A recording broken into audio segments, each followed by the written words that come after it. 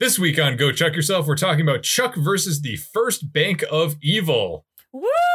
To celebrate, I'm going to be reading my credit card number live on the air. Here it is, Chris, my credit card. Oh, okay, Aaron has... 6394 059666. Ooh. Woo! What about the CCS code? All right, 831. Okay, good. And the expiration date? That one you're going to have to figure out yourself. Ah.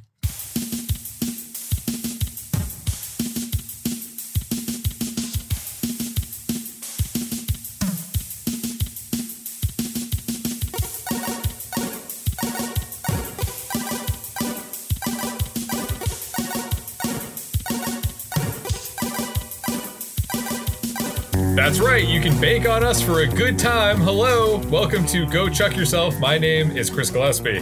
My name is Aaron Arata. That was really delightful, Chris. Good job coming up with a little thing this week. Thank you. I don't usually write our little introductions like ahead of time, but I wrote this one ahead of time, and that's not a joke. I actually wrote down the sentence, you can bank on us for a good time. Hello, welcome to Go Chuck Yourself, because I had this idea yesterday, and I didn't want to forget it, so I'm glad that you appreciate it. We are, of course, talking about Season 4, Episode 17 here. It's Chuck versus the First Bank of Evil. But before we get to that, there was something that I wanted to bring up to the group at large, to you, Aaron, and to our listeners at home.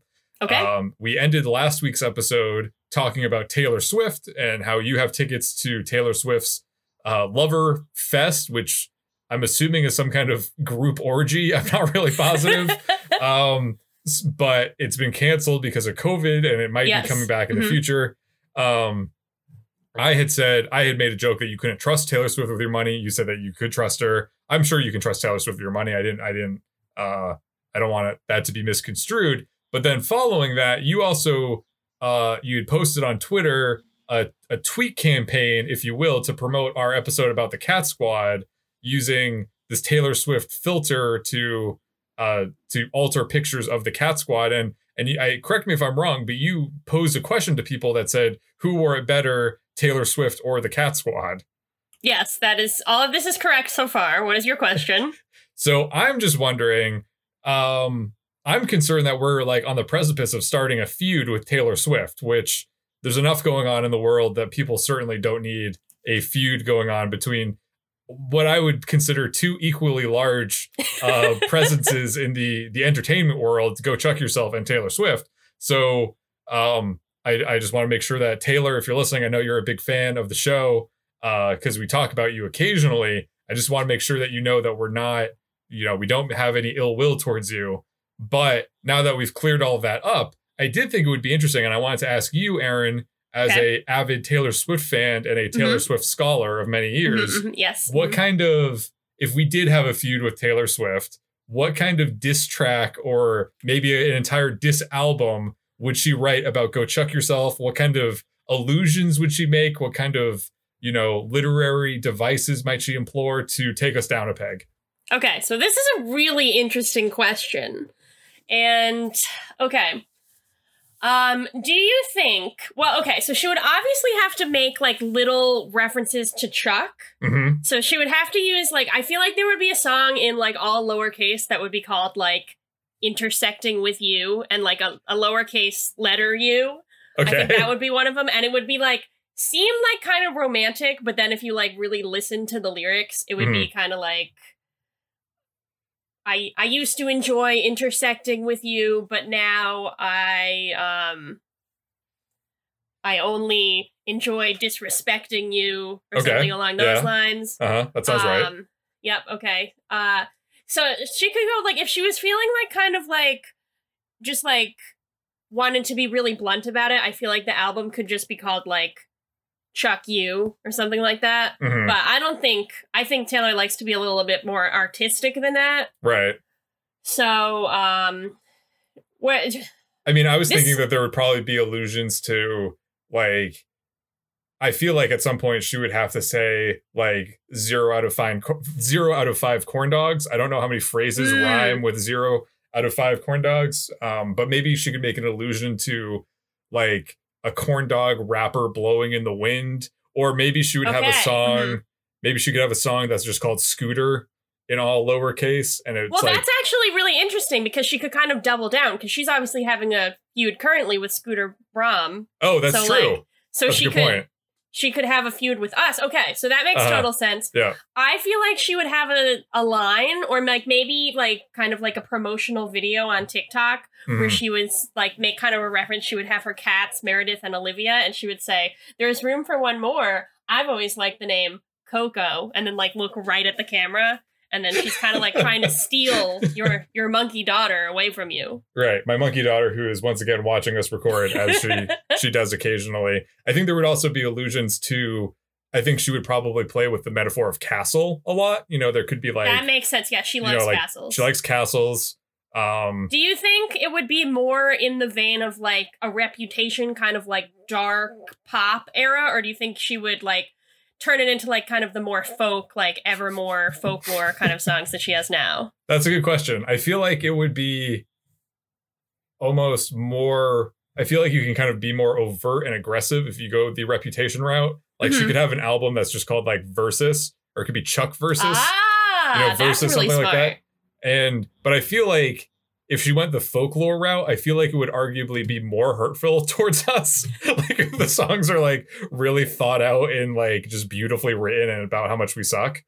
She could have Champagne Problems Part 2, which is just about the time we both drank bottles of champagne live on the air. Now that was really stupid of us. That was great. I have fond Yeah, it was memories fun. of I had a that. fun time. It was, yeah.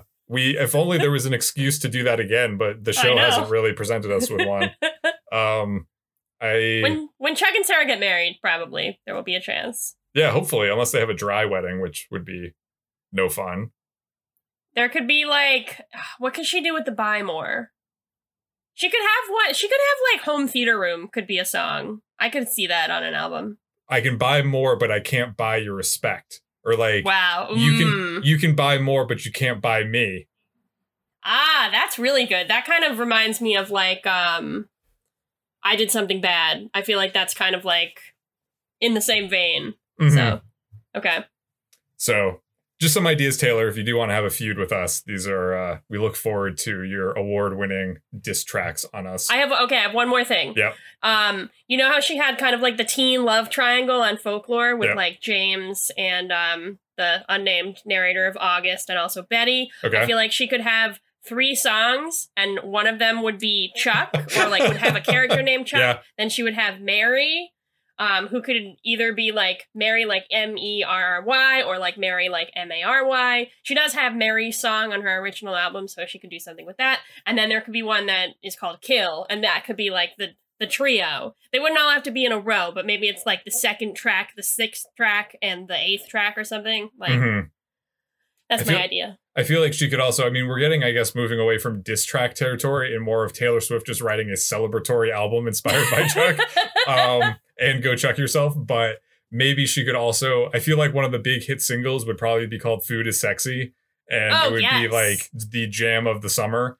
And Featuring Brendan Urie, of course. and then I think the closing track of the album would be Anything Is Possible, and it would be like a really sweet kind of like 2-minute yes, little okay. piano ballad thing. Featuring Bonnie Bear. Yeah. Okay. So Okay, so on that note, let's talk about Chuck in the way that we talk about Chuck, which is not usually a musical way. I mean, sometimes music is involved occasionally. But right now, I don't think it's going to be that musical. So, Aaron, why don't you tell us about the first Bank of Evil and Chuck going against it? so we pick up right where we left off in the last episode. Vivian Volkov has put her locket into the horse statue, causing it to open a panel in Volkov's office wall. She approaches, and I gotta say, I don't know if it's that I'm missing Timothy Dalton or just like she is a beautiful woman, but she's wearing like a leather coat and high-heeled boots, and if I can't have the Volkov I want, I'm perfectly happy with this Volkov. She looks great. What's that song? If you can't love the Volkov that you want, love the Volkov that you're with. Exactly, yes. That's my motto for this episode. So she opens this panel in the wall and she finds what looks like a clear plastic or maybe glass credit card on a little stand. It was actually pretty cool. I Mhm. prefer that to like the black Amex or like the gold cards. Like I would love a clear credit card. Might be easy to lose, though, maybe. I don't know. Probably get dirty with fingerprints. That's true, yeah. So she removes it, and a little red button starts blinking on the back of the stand, and in walks Riley, Volkov's lawyer, who is played by Ray Wise. He reads her a letter from Volkov, in which Volkov tells Vivian that she can use the card to rebuild his empire. Vivian doesn't really want to do this, so Riley takes out a gun to threaten her. I don't know, like, if he's just gonna, like, hold the gun to her and be like, rebuild the empire now! Like, I don't know. That seems like a temporary solution, but whatever. She stabs him with a letter opener, takes the card, and runs out. We cut to another private moment between Sarah and Ellie, which I was excited to see, but it's not quite as progressive as last week's episode, particularly since Ellie refers to picking flowers for the wedding as girly stuff, and their whole conversation is about the special moment when you realize you're marrying the man of your dreams. All that aside, Sarah's a little overwhelmed by wedding decision-making, and Ellie is there to support her. At the Buy More, Morgan is looking at TVs for his new apartment. Chuck asks how that's going, and Morgan says he's found a place, but he needs to find a new roommate. He asks Chipper about his time at home with his mom, but as soon as Chuck's gone, Morgan deflates. Big Mike comes over, and they discuss the fact that Morgan has been kept up several nights by Big Mike and Morgan's mom just fucking, I guess. Big Mike tells Morgan, if you move into the forest, you can't complain about the wildlife making noise. Morgan says he needs his own place, and Big Mike agrees. I don't know if I would probably describe it as making love. I don't know if I would. I'm sure it's much more emotional than just your That's your true. Well, I feel like it's probably both. I feel like there is a lot of love making, but I feel like Big Mike does reference it getting kind of wild at times. So I feel like there are probably both instances. So downstairs, Vivian has apparently flown from Moscow to Castle to discuss her encounter with Riley. I know she's freaked out, but that's good on her for just, like, getting on a plane after that encounter. Chuck flashes on the card and immediately calls a meeting with Beckman. Apparently, Volkov's funds are being held in the first bank not of evil, but of Macau, an impenetrable fortress the CIA has never been able to crack. Beckman is excited at the idea of Vivian being on their side and gives Chuck the mission of turning Vivian into a Volkov in order to get them into the bank. Chuck is reluctant, but Beckman don't give a shit. I'm sure this won't go wrong at all. In his office, Morgan is placing what appears to be a Craigslist ad looking for a roommate. That's, I've done that before. You ever done that before? I have not. You've never really had a roommate, I guess. No, not Other like than in a true roommate. No. I actually found some really good roommates on Craigslist in my time. Oh, well, good for you. Morgan is struggling, which is clear from the fact that he describes himself in the ad as a fabulously bearded man. Jeff and Lester come in to ask Morgan for time off because they'd like to attend a Renaissance fair. Morgan refuses, even when they offer him an extra room in their van. Morgan leaves the office without shutting or locking his computer, which is basically asking for Jeff and Lester to mess with it and or his post, which they do. Since all prospective roommates will be meeting Morgan at the store, for some reason, you can't just, like, meet at a nearby coffee shop or even, like, the Orange or anything. They're just coming to the store. Lester says they'll bring the Renaissance fair to them. Back in Castle, Vivian is reluctant to go along with the mission. She and Chuck have a heart-to-heart where Chuck is oddly nice about the man who destroyed his family. He talks about his own experiences with his father leaving and how the chance to talk with him allowed Chuck to realize that even when he was gone, Steven still loved his family. I'm kind of, like, I get, like, this is in character for Chuck because he's a nice guy and he tries to, like, help people out, but I am surprised that he's not a little more conflicted about this idea where Volkov is concerned. But I guess he's, like, compartmentalizing. He's just, like, really wants to help Vivian and he's not really thinking about, like, how much harm Volkov did to the Bartowski family. I don't know. Yeah, Chuck he's not really a vengeful guy. He doesn't really hold a grudge. Fair. He's pretty forgiving, I guess. He's like, Volkov, out of the picture, not a problem anymore. Mm-hmm. Well, he assumes the best in people, so he wants to That's assume true. the best in Vivian, and yeah, I guess also as a result of that, the best in Volkov. But I guess Chuck does have a first-hand view of, like, Volkov's all-consuming love, so I don't know. That would be kind of a weird aside for him to give Vivian, like, yes, I'm sure your dad loves you because I know that he was fucking obsessed with my mom. He just would not leave her alone. He's got a lot of love to give, so I'm sure that you could also be the recipient of a different kind of his love. Not the same kind of love that he has towards Mary, but He could like tell Vivian about like how desperate Volkov was for a family on Thanksgiving, and probably then she would feel bad because she would be like, well, he could have come to see me, and then like you know. But then she's like, maybe she doesn't celebrate Thanksgiving because she's British. That's true, because she's British. Yeah. Okay. So Chuck and Sarah show Vivian a super cool gadget that scans your body, then gives you outfit options on a hologram of yourself, which is honestly like, can I have that? Weird, like. That's cool. Are we supposed to believe that this was in Castle the entire time and that Team Bartowski has been using this? Well, it seems like very integrated. Like it's like in the walls. It's very like complicated, and there's a whole like not like an automated kind of conveyor belt, like a conveyor belt kind of clothes rack of all the things. Yeah. Like an archive for a wardrobe. I have to assume that the outfits like reach into the vents in some way. They're huge because like when I worked at Kohl's briefly, in the back room, they had one of those things, and it was literally, I think it was either 2 or 3 stories tall. It would literally snake up into the, I guess it would have been a 3rd story basically. Wow. So like the very top of the building, and then it would basically consist of the entire footprint of the store. Like it was massive. So it's basically like the door scene in Monsters, Inc. Yes. Yes, okay. It was exactly like that.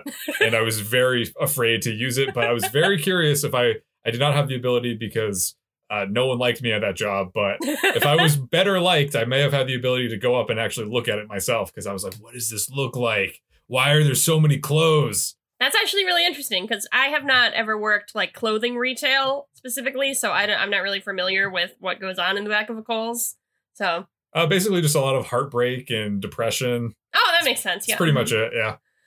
So they use this gadget to make Vivian look more evil, which basically just means a black shirt instead of a green shirt. She doesn't really look that different. I thought they were going to like put a black wig on her or like give her a leather jacket, but no, it's just kind of like a black shirt and skirt combo. Chuck shows Sarah a hologram of him in a tux, and Sarah starts hedging a bit. When Chuck asks her what's up, she says that wedding planning really isn't her forte, and she's worried about letting Chuck and Ellie and everyone else down. As they're talking about this, Chuck and Sarah see Casey passing by. Chuck and Sarah rush out to ask Casey where he's been since they haven't seen him in a while, and I felt a little guilty here because I also had not realized that he wasn't in this episode until that point. You and I both. He's heading towards the secret castle door where he got his secret job offer last week. Apparently, he seems to have accepted it. Chuck and Sarah ask Casey if he's preparing for their mission since they have to leave soon, but he says that Beckman's given him a mission of his own. Chuck and Sarah are like, what? So, 2 things are apparent from the next series of scenes. One is that Morgan didn't proofread his post before publishing it, which isn't really that surprising, all things considered. But 2, apparently there were just a lot of medieval costumes available on the WB lot this week because a whole gaggle of Renaissance folks show up to interview for Morgan's posting, kind of nonsensically. This doesn't have anything to do with the rest of the episode other than that it's, like, kind of funny.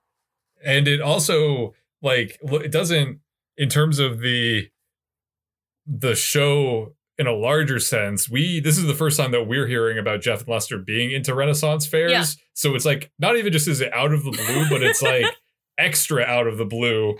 And yeah. I was also surprised that they did this within the first 15 minutes because I was thinking, well, this is odd. This seems like something that would have been later on in the episode as this kind of arc reaches its climax. But no, it's just happening. It's happening. And apparently even people who attend Renaissance fairs, they like dressing up as their Renaissance fair characters in public and going out to meetings dressed like that. Or do you, the posting must have said, please come in your best Renaissance fair garb. Yeah, that's what I have to assume. But if you like have any ideas on what specifically the post said, I am very curious. Like, because a lot of people were there. Like, it seemed like more people were there than would be interviewing for this roommate position. So, like, I don't know. I have no idea what's going on. There's a king, there's a sexy woman, and there's a centaur. And that's, I don't know. What do the people think they're there for? I don't know. The centaur was very elaborate. And they all seemingly want to take advantage of whatever opportunity Morgan's offering. I mean, I interpreted that Jeff and Lester had published the post while Morgan was gone, so he didn't actually have a chance to proofread it. Okay, that makes sense. But I feel like he would still be alarmed by that because he didn't publish it. I feel like he would like check it? Like, was it just like an open call that said like, hey, if you want to live with me, come to the Buy More? Like, wouldn't it usually be like kind of like they would email and say like, hello, I'm coming at this time. Are you available? Like, there's a lot going on here. I also think that, maybe Morgan brought it upon himself. Like, why didn't he just, it sounded like, Jeff and Lester could use time off, unless it was like, we need time off tomorrow, in which case I could see Morgan not wanting to approve that as a manager. But if they got in their request in an appropriate amount of time, I don't see why he would shoot it down, That's kind of mean. I mean, that's fair. They did say they wanted 2 weeks off, though, so that is kind of a long time. Oh, 2 weeks. Yeah, but they might, we don't really see them that often. They might have vacation time built up. They might have paid time off that they could use if they wanted. Yeah, okay. So yeah, it's Morgan's fault. I guess I'm forming some kind of union for Buy More employees. Watch out. Don't let corporate hear about this. If you want to join the Buy More union, meet me at the docks at 6 p.m. tomorrow night. So Morgan also has a question, much like us, specifically a question for Casey. Morgan asks, can he stay in Casey's extra room? God forbid Chuck have a set that isn't the Buy More Castle, the apartment complex, or Macau? In Macau, Sarah and Chuck brief Vivian on their plan. She's going to have to get them into the vault in the bank, at which point she'll be rigorously tested. She's a little bit worried about this test. So it seems like they are, obviously the Bank of Evil must have been some kind of, they were probably on location somewhere at some kind of hotel or some kind of other corporate building, skyscraper kind of thing. But whenever they do like the cityscapes and like outside shots of Macau, that looked like a real place. So do you have any idea where they would have filmed that? Because it didn't look like Los Angeles. They were very distinct looking towers that were lit up in a way that I did not recognize. I'm obviously not an expert on Los Angeles, but this definitely doesn't look like anywhere in LA for me. It's possible that they're like trying to pass Vegas or off, but I just had to assume that they kind of like, I don't know, would it make sense for them to like use a green screen or like insert the characters into this one shot of Macau? I feel like that's probably doable. What Macau looks like, right? I have no idea. Yeah, I'm looking at it now. That's okay. That's pretty accurate. Like it kind of looks like the closest thing I can compare it to is probably like a Vegas kind of set. So They probably just like borrowed the skyline.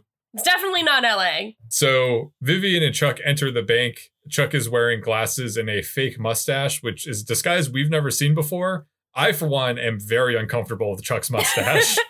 I did not like it. It was pretty uncomfortable. When he starts using like kind of like a Midwestern Southern accent later, he reminds me a lot of the character Ted Lasso, which I don't think that you have watched yet, but anyone who does, probably very excited by that reference. Is on my list. It comes highly recommended from Aaron, and I've been meaning to check it out, so I will understand that reference soon. Anyhow, Vivian and Chuck are confronted by the bank manager, who thinks that they're strangers and invaders, but Chuck explains that Vivian is an account holder.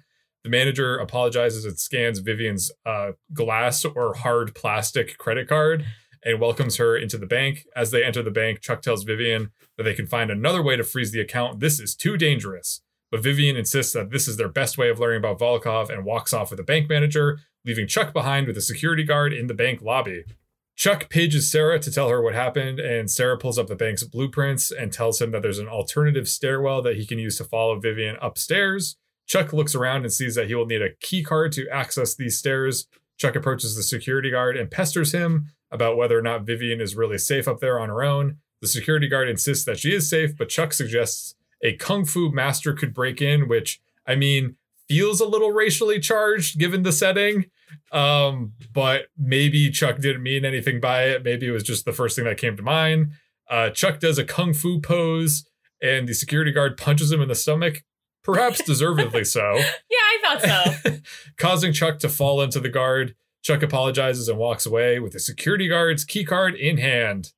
Upstairs, the bank manager leads Vivian into the vault, where she is presented with a keyboard, a mouse, and a hand scanner. Vivian places her hand down and gets a prick to her finger. The bank manager explains that they require a DNA sample to prove that she is who she says she is and that she's still tied to her father's account. The bank manager opens the door and walks away, leaving Vivian alone and very concerned.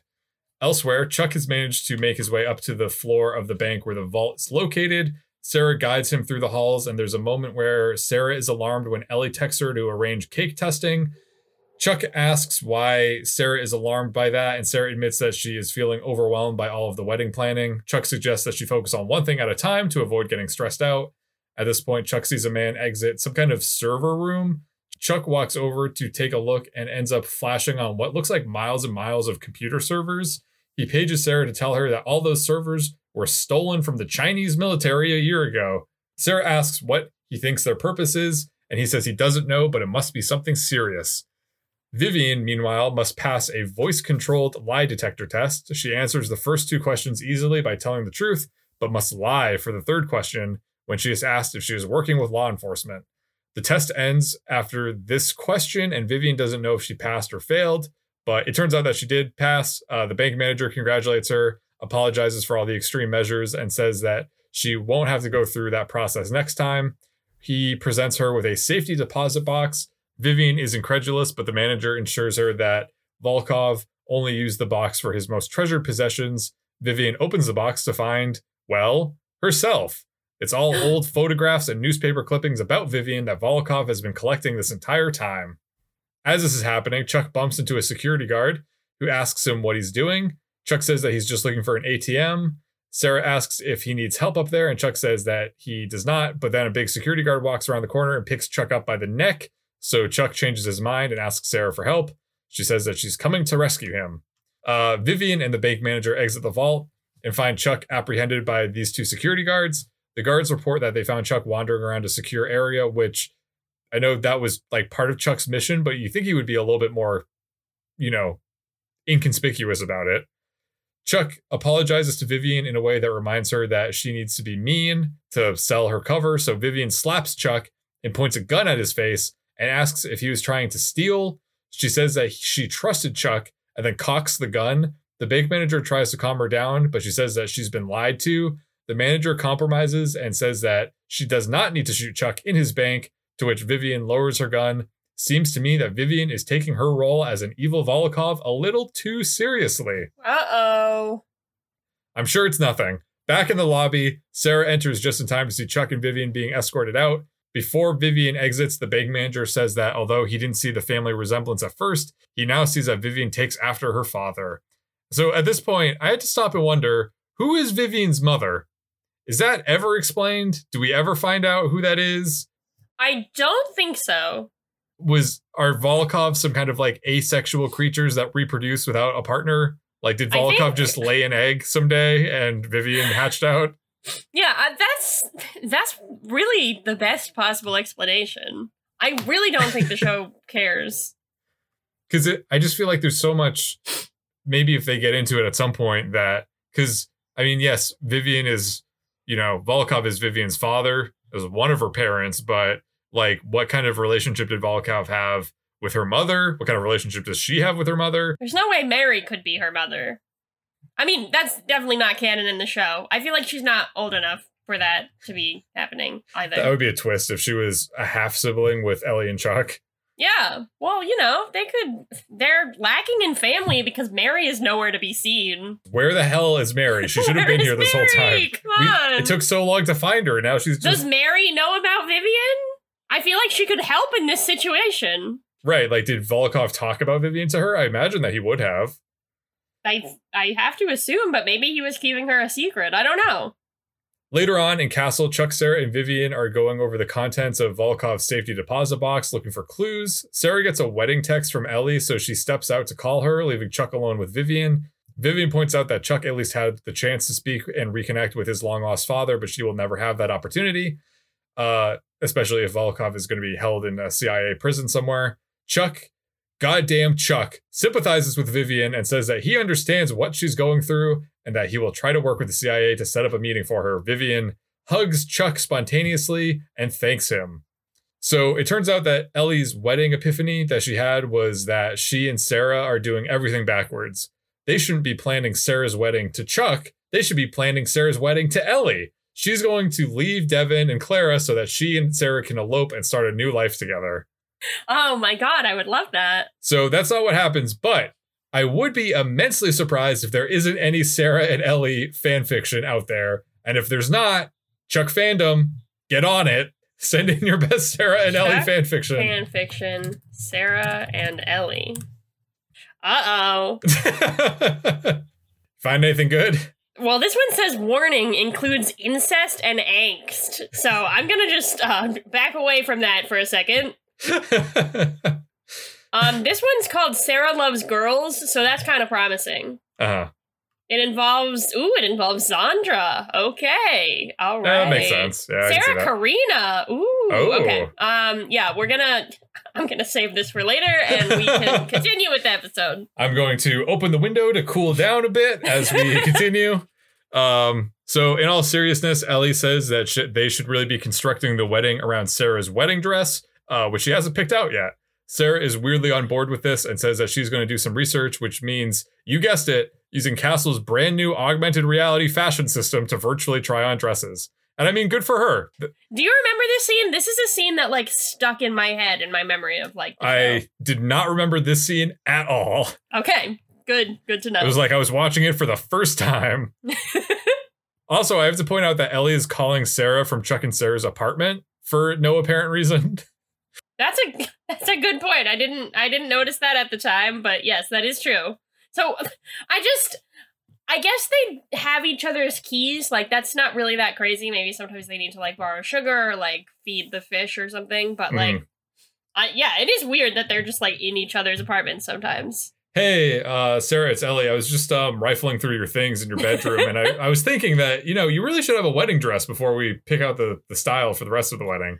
I mean, like, I don't think there's any correct way to plan a wedding, but it is kind of a good point. Like, I do feel like you should probably figure out the dress situation, because that, like, takes the longest to, like, deal with. Yes, before you can say yes to the wedding, you need to say yes to the dress. Wow, yes. Now streaming on Discovery Plus. Check it out. We then hear a song that I could say that we both thought was Frightened Rabbit, who are, of course, friends of Chuck. The show Chuck. Frightened Rabbit appears a lot. But the music was not by Frightened Rabbit. It was by another Scottish alternative band called Admiral Fallow. It was good. It's a good song. It was good. It's very peppy. It's very nice. It feels appropriate in the scene. I am a casual fan of Frightened Rabbit. You were a bit more of a bigger fan of Frightened Rabbit, and it even fooled you. Yeah, it did. I will say, it did not necessarily fool me in the scene, but I was watching with subtitles, so also it said that it wasn't Frightened Rabbit. So it didn't fool me in the scene, but in my memory, I remembered this being like The Twist, or like Swim Until You Can't See Land, or like one of those songs. Mm-hmm. But there hasn't really been a lot of Frightened Rabbit in season 4. No, I guess season 4, they didn't really have that elusive Frightened Rabbit money budget. That's so totally fair, yeah. It's okay. They're basically the same thing. I mean, I don't know anything about Admiral Fallow, but it sounds a lot like Frightened Rabbit. Yes, yeah. Anyway, we cut to a montage of Sarah trying on different wedding dresses, and it's cute because she doesn't like any of them, or she thinks she doesn't like any of them until she finds the one. So, this is not a sexist thing. It's just a co-host thing. I can't describe the dress that she likes using terms that will make sense.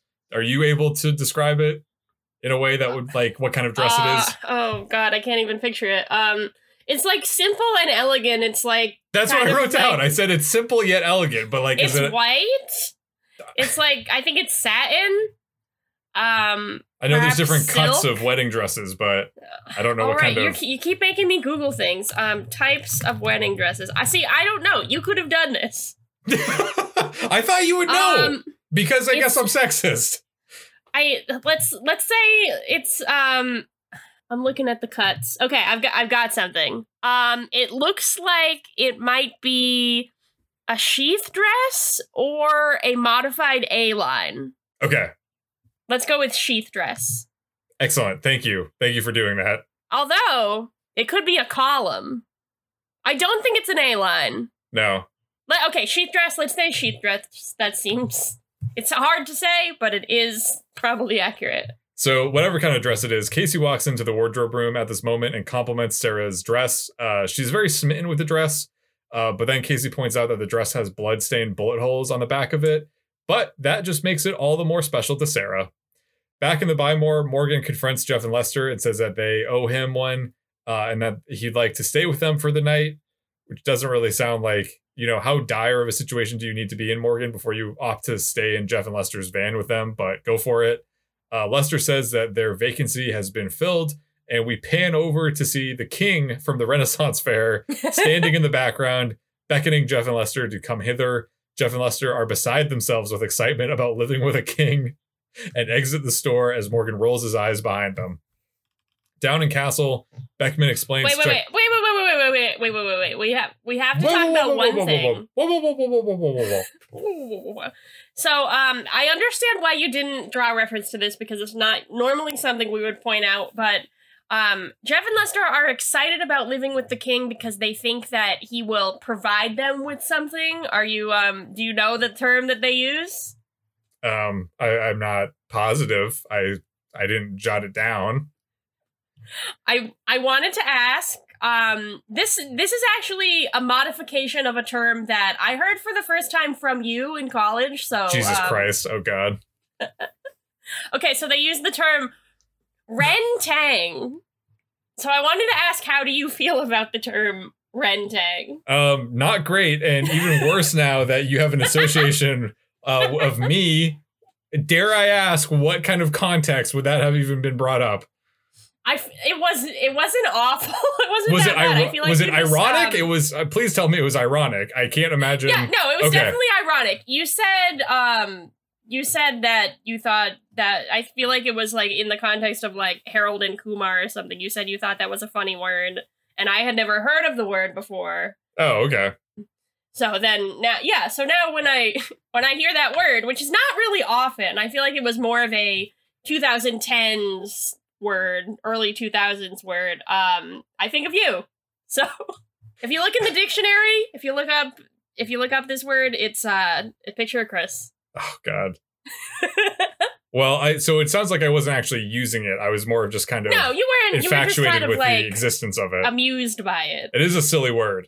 It is. There are some sounds that are proven to be funnier than others, and it happens to have some of those sounds, so it is a funny word. So down in Castle, Beckman explains to Chuck and Sarah that she's discovered that the First Bank of Macau is using their stolen server room to run a black market stock exchange, laundering money for criminals, terrorists, and rogue nations, the big three.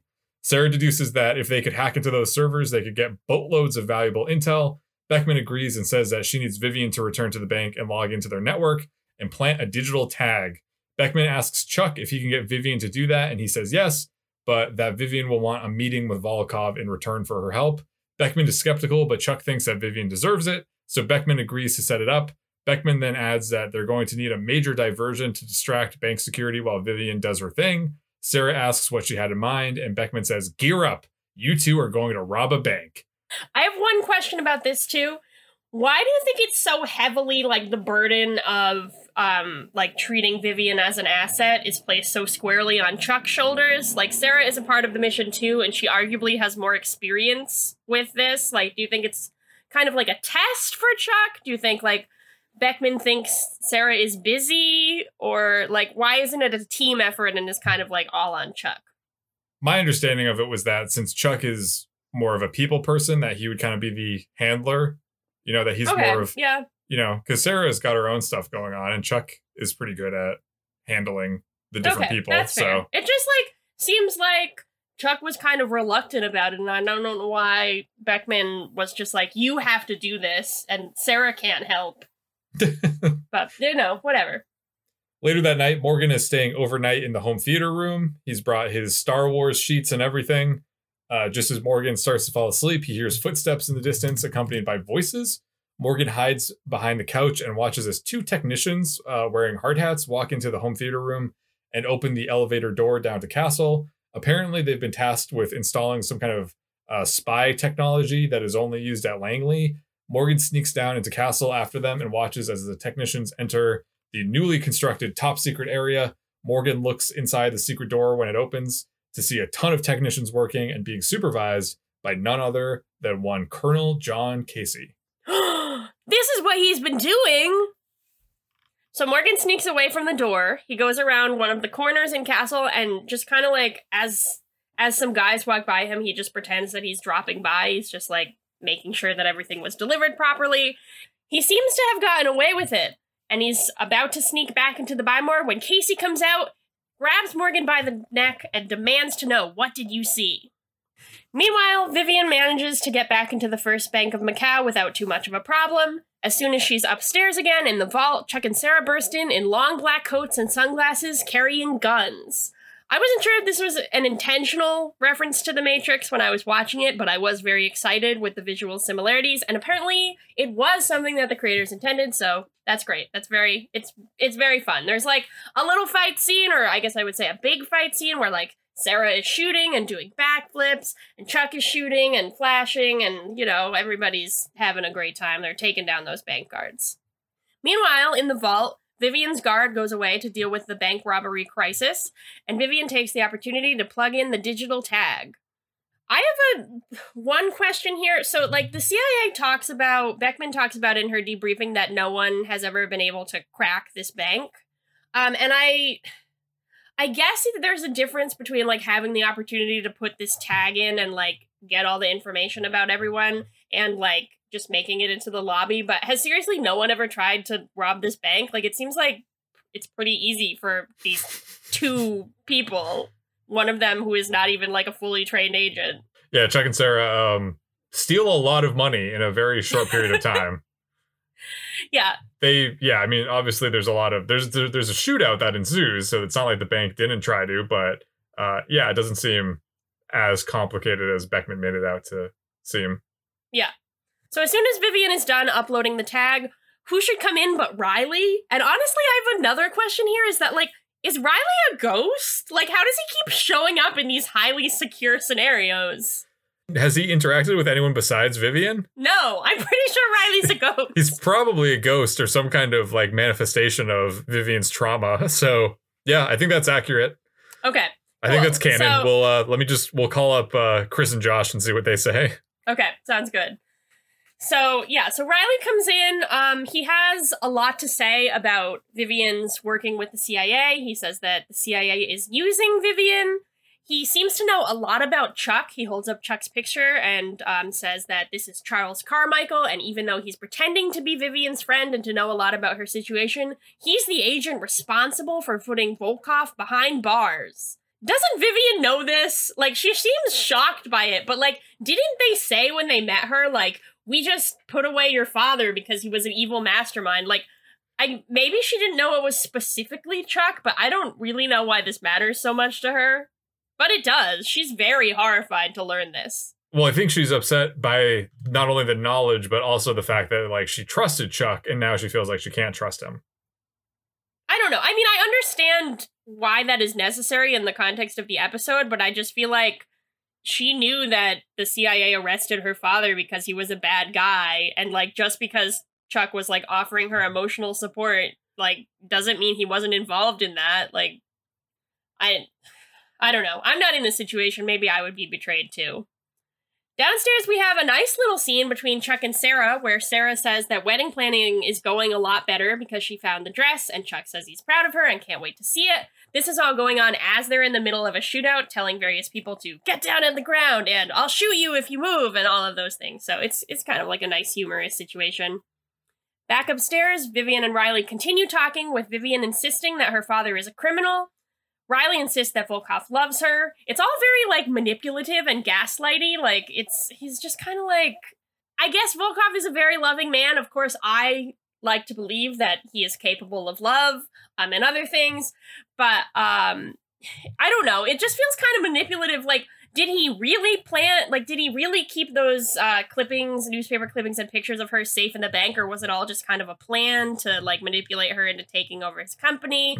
I don't know. Riley is kind of suspicious, maybe because he's a ghost. So it's all just very manipulative. But Riley does say something interesting here. He says that even though Chuck promised that Vivian would be able to see her dad, the CIA is definitely going to go back on its word. He gives Vivian his card, as well as the necklace that she left behind in Volkov's office. She goes back downstairs, and Chuck and Sarah take her as a hostage to sneak out of the building. Vivian goes along with the plan, but seems kind of sad. They get outside and burn all the money that they stole, which I guess they don't need it, but they're in a van outside burning all the money. Vivian seems kind of sad again. Chuck says she did a great job. I know that they don't need it, but don't you think? And I was like, yeah, like, can the CIA confiscate it or something? Right. Wouldn't it? I mean, if it was money belonging to evil people, then that's fine. And I guess you can, not that I'm advocating for stealing money from banks, because I'm not, but like there's really, if the bank owns the money and the bank is evil, then I guess it makes sense. But at the same time, it's the first bank of evil, Chris, so clearly it's evil. They have insurance probably, so they'll probably get the money back. Does paper money even mean anything at all? But wouldn't that affect the economy if that much currency? I don't know what kind of currency it was. It seemed like to be some kind of local currency. Wouldn't that destroying all that money and removing it from the economy? Wouldn't that have some kind of effect? Couldn't the CIA donate that money to like a charity or something? There's a lot of questions here, and I think you've got your head on straight, Chris. You're really asking the right ones. Oh, thank you. I appreciate that. So back in Castle, Beckman tells the team that they did great. Chuck follows up about Vivian having the chance to meet her dad, and Beckman says no, this is not happening anymore. The CIA weighed the risks and decided against it. She is not sympathetic to Chuck's concerns about this, and Chuck is sad. Chuck goes in to tell Vivian the bad news. When Vivian asks for more information, what does Chuck say, Chris? It's complicated. Vivian is obviously upset by this, but she puts on a brave face. We know, based on the information that she got from Riley, that the wheels are turning in her head. She does not feel that she can trust Chuck or the CIA anymore. Back at the apartment complex, Sarah has become what I can only describe as a bridezilla. Uh-oh. She's suggesting that they get married on a private island. She wants to fly in her cake from France. Ellie is a little worried that she's created a monster. Chuck is also worried because he works at the Buy More, allegedly, and says he can't afford all of these things, which does bring up the interesting question of, like, who is paying for Chuck and Sarah's wedding? Like, I guess I kind of assumed the CIA would be, but that doesn't really make sense. They've helped with weddings before, obviously, but, I don't know. I just kind of assumed, like, Sarah had a ton of money and could do whatever she wants, but maybe that's not true. I guess she would have money for the wedding, but then I was also wondering, like, well, Chuck doesn't really work at the Buy More anymore. Yeah. Like, is he still getting paid a Buy More salary? Is he getting paid by the CIA? Because wouldn't he be making probably more money with the CIA than he would at Buy More? But if they took all that money from the First Bank of Macau, like, couldn't they have used that to fund their wedding, you know? Oh, yeah, they could have exchanged it for US dollars. That would have made sense. Back in the Buy More, Morgan apologizes to Casey for snooping around in Castle, but he asks what it is Casey was doing. Casey says it's nothing and not to worry about it, but Morgan drops the name that he heard the technicians say earlier, which is TR-476. I don't know if this is a reference to anything. Chris and I weren't sure. I thought maybe it was a Terminator thing, but IMDb has nothing to say about it, so we don't know. Basically, Morgan then blackmails Casey into allowing Morgan to stay in his apartment so that Morgan won't tell anyone about what Casey is doing in Castle, and Casey reluctantly agrees. Finally, at home, Chuck gives Vivian a call, presumably to apologize or explain himself further about the Volkov situation, but she sends him right to voicemail. He leaves a message apologizing further. We cut to Vivian where she's in a car with Riley. She tells him she's ready to learn the truth. Oh no, she's maybe gonna be bad now. What are we gonna do? Because of Chuck. So, Chuck versus the First Bank of Evil. Yes. Now we have Chuck, Marry, Kill, where we take one part of this episode that we'd like to marry on a private island, and one part of this episode that we would like to kill. Aaron, what would you like to marry this week? So it would make sense if I said Vivian, based on how I began this episode, but that is not actually what I'm going to say. Yeah, I didn't really get the impression that you wanted to marry her necessarily. I mean, that's fair. I really enjoyed the bank manager, played by Francois Chow. He's someone I recognized from his time on Lost, and I was really excited to see him. I thought he handled very well. Like, he was kind of funny and a little bit bumbling, but was also vaguely threatening. He also fit in that cool middle ground of, like, a guest star on Chuck who you recognize, who, like, fits into the world and seems like he should be there.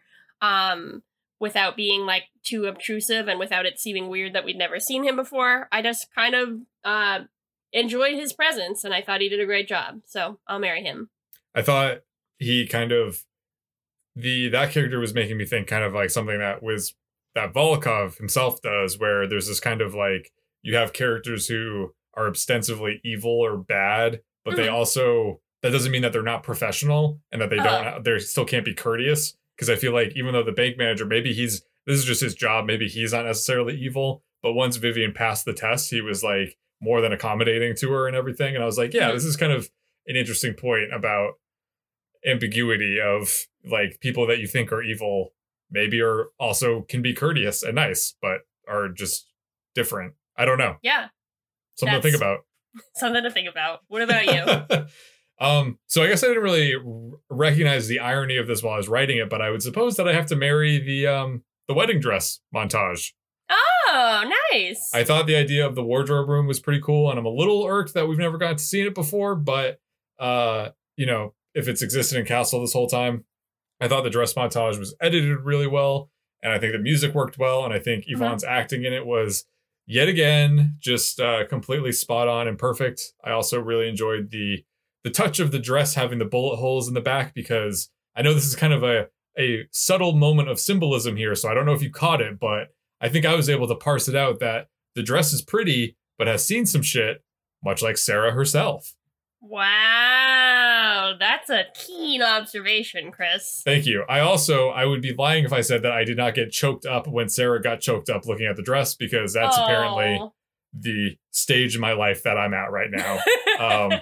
I think maybe could have been the least toxic masculine moment I've ever had in my entire life. That's true. That's great. Good for you. I'm very proud of you. Thank you. So I would probably kill the Renaissance plotline. Just didn't have anything to do with the rest of the episode, and honestly, like I jest. That's a little Renaissance lingo for you, means joke. I made the joke that they had those costumes just on set and figured they might as well use them, but honestly, that's the only real explanation I could think of for why they did this. It didn't really come up again and didn't really, like...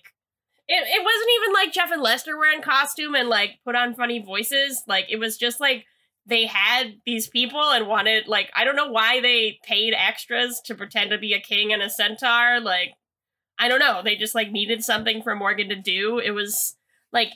I understand, like, I believe that Jeff and Lester would be into Renaissance fairs, and I believe that there's an interesting plot they could do with this, but there wasn't like a Jeffster Renaissance cover of some, like, 80s rock ballad. Like, I don't know, it felt half-baked to me, so I would either want it out or want it, like, way bigger.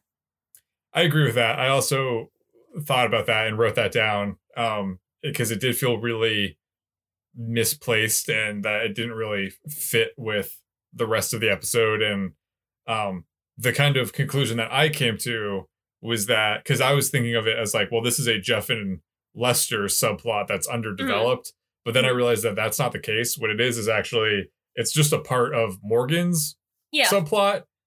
And so once I thought of it like, okay, well, this is actually just part of Morgan's arc for the episode, then I wasn't feeling like it was as underdeveloped. But yeah, it just felt very random and didn't really feel like it amounted to much. Although that's not to say that I didn't laugh like hard when Jeff and Lester went off to go live with the king, because I thought the king was really funny. Yeah, he was funny. So my kill for this week didn't get brought up earlier, so I'm glad to bring it up now. Why was nobody talking about Alex this episode at all? Her photo was in the background of Morgan's office. Yeah, I noticed that too, yes. Yet she is not discussed whatsoever. I'm not saying that Alex and Morgan need to move in together. If they're not ready for that, they don't need to be ready for that. They don't need to be moving into something that they're not ready for. However, I would have liked someone to have shown some kind of consideration for Alex, either by Morgan or Casey or literally anyone. And I also don't understand why none of the characters were like, why don't you stay at Alex's like a couple nights or something like that? Because I don't know the extent of Morgan and Alex's relationship, but I would think that he might be able to like crash with her for a little while he's in between places. Yeah, like spend the night. I assume they've spent the night together at this point. Right. So, like, just kind of an extended stay. And like I said, it would be fine if they didn't want to do that and if that's not the direction that the show wanted to go in, but no one even acknowledged that that could have been a remote possibility that Morgan could have stayed with his girlfriend while he is, housing unstable. And that no one brought it up that it could potentially be weird for Alex to have Morgan living with her father, Yeah, that is a very good point. I think, yes, absolutely. I don't know why they didn't mention it. It feels honestly like, I mean, this is a little bit harsh, but it feels like all of the Alex things were added in later. Like they didn't know that she was going to be here, and then they just like backtracked and like inserted like her picture into that scene and inserted that like other references to her. Like she is so much not a part of it in episodes where she's not like literally a part of it. And even when in episodes when she's a part of it, it's still to a questionable extent of how a part of it she is. So that was what I was miffed about this week. So someone who is a part of everything we do here at Go Check Yourself is Scooter. Yes. And in memory of him, we have the Scooter scale, where we rank this episode with 0 to 5 corn dogs, 0 being the least and 5 being the most. And Chris, what did you give it? I give this episode 4 out of 5 corn dogs. Wow! I really enjoyed the episode. I thought it had some good laughs. I think it was, aside from the Renaissance material, I thought it was pretty well paced, and I felt like the plot lines were juggled pretty well. I think it was a solid follow-up to last week's episode and really conveys this kind of, or suggests a compelling transformation on Vivian's part from this kind of innocent person to someone who's going to be potentially be evil to like reclaim what she feels like is her past or her family or whatnot. I enjoyed all of Sarah's subplot about the wedding. Enjoyed Ellie. I thought that, I actually feel much more excited about Chuck and Sarah's wedding now after this episode than I did before. And so I thought that it was a pretty solid episode. So First Bank of Evil, more like a first-rate episode of Chuck. Wow, yep, pretty funny. You can bank on this episode. You can bank on Chris enjoying this episode. This episode has earned my interest. That's good. That one was really funny. I'm going to give this episode a 3. I thought that it was a solid episode. I think when I look back on everything that happened, and even as I was watching it, I was pretty amazed, like, how many different little things were going on throughout it. Like, Morgan's plotline looking for roommates, like, whether the Renaissance part is underbaked, like, has a lot of different beats, a lot of different things with Casey, a lot of different things with Big Mike, and then there you go to Macau, they go back to the castle, they go back to Macau, they talk to Vivian. Like, there's so much going on, so many emotional beats, and I'm very impressed that the episode more or less pulled it off. That being said, I liked the wedding dress scene, but it didn't, like, the rest of the episode didn't really wow me totally. It feels kind of, to me, not that shocking that Vivian is going to make a turn. It seems like they need a villain for this latter half of the season, and it all felt like things I have seen before, with Chuck making a promise to an asset and then the CIA going back on their word, Chuck feeling bad about it, the asset turning like bad or not helpful anymore. So I wasn't disappointed by it by any means, but it kind of felt middle of the road. It didn't feel particularly surprising, other than, again, I thought that the wedding dress was really successful and memorable. And I enjoyed it the first time I saw it, and I enjoyed it again this time.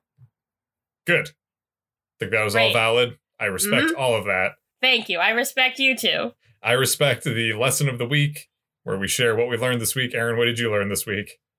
Forget Kleinfelds. The CIA has the best wedding dresses around.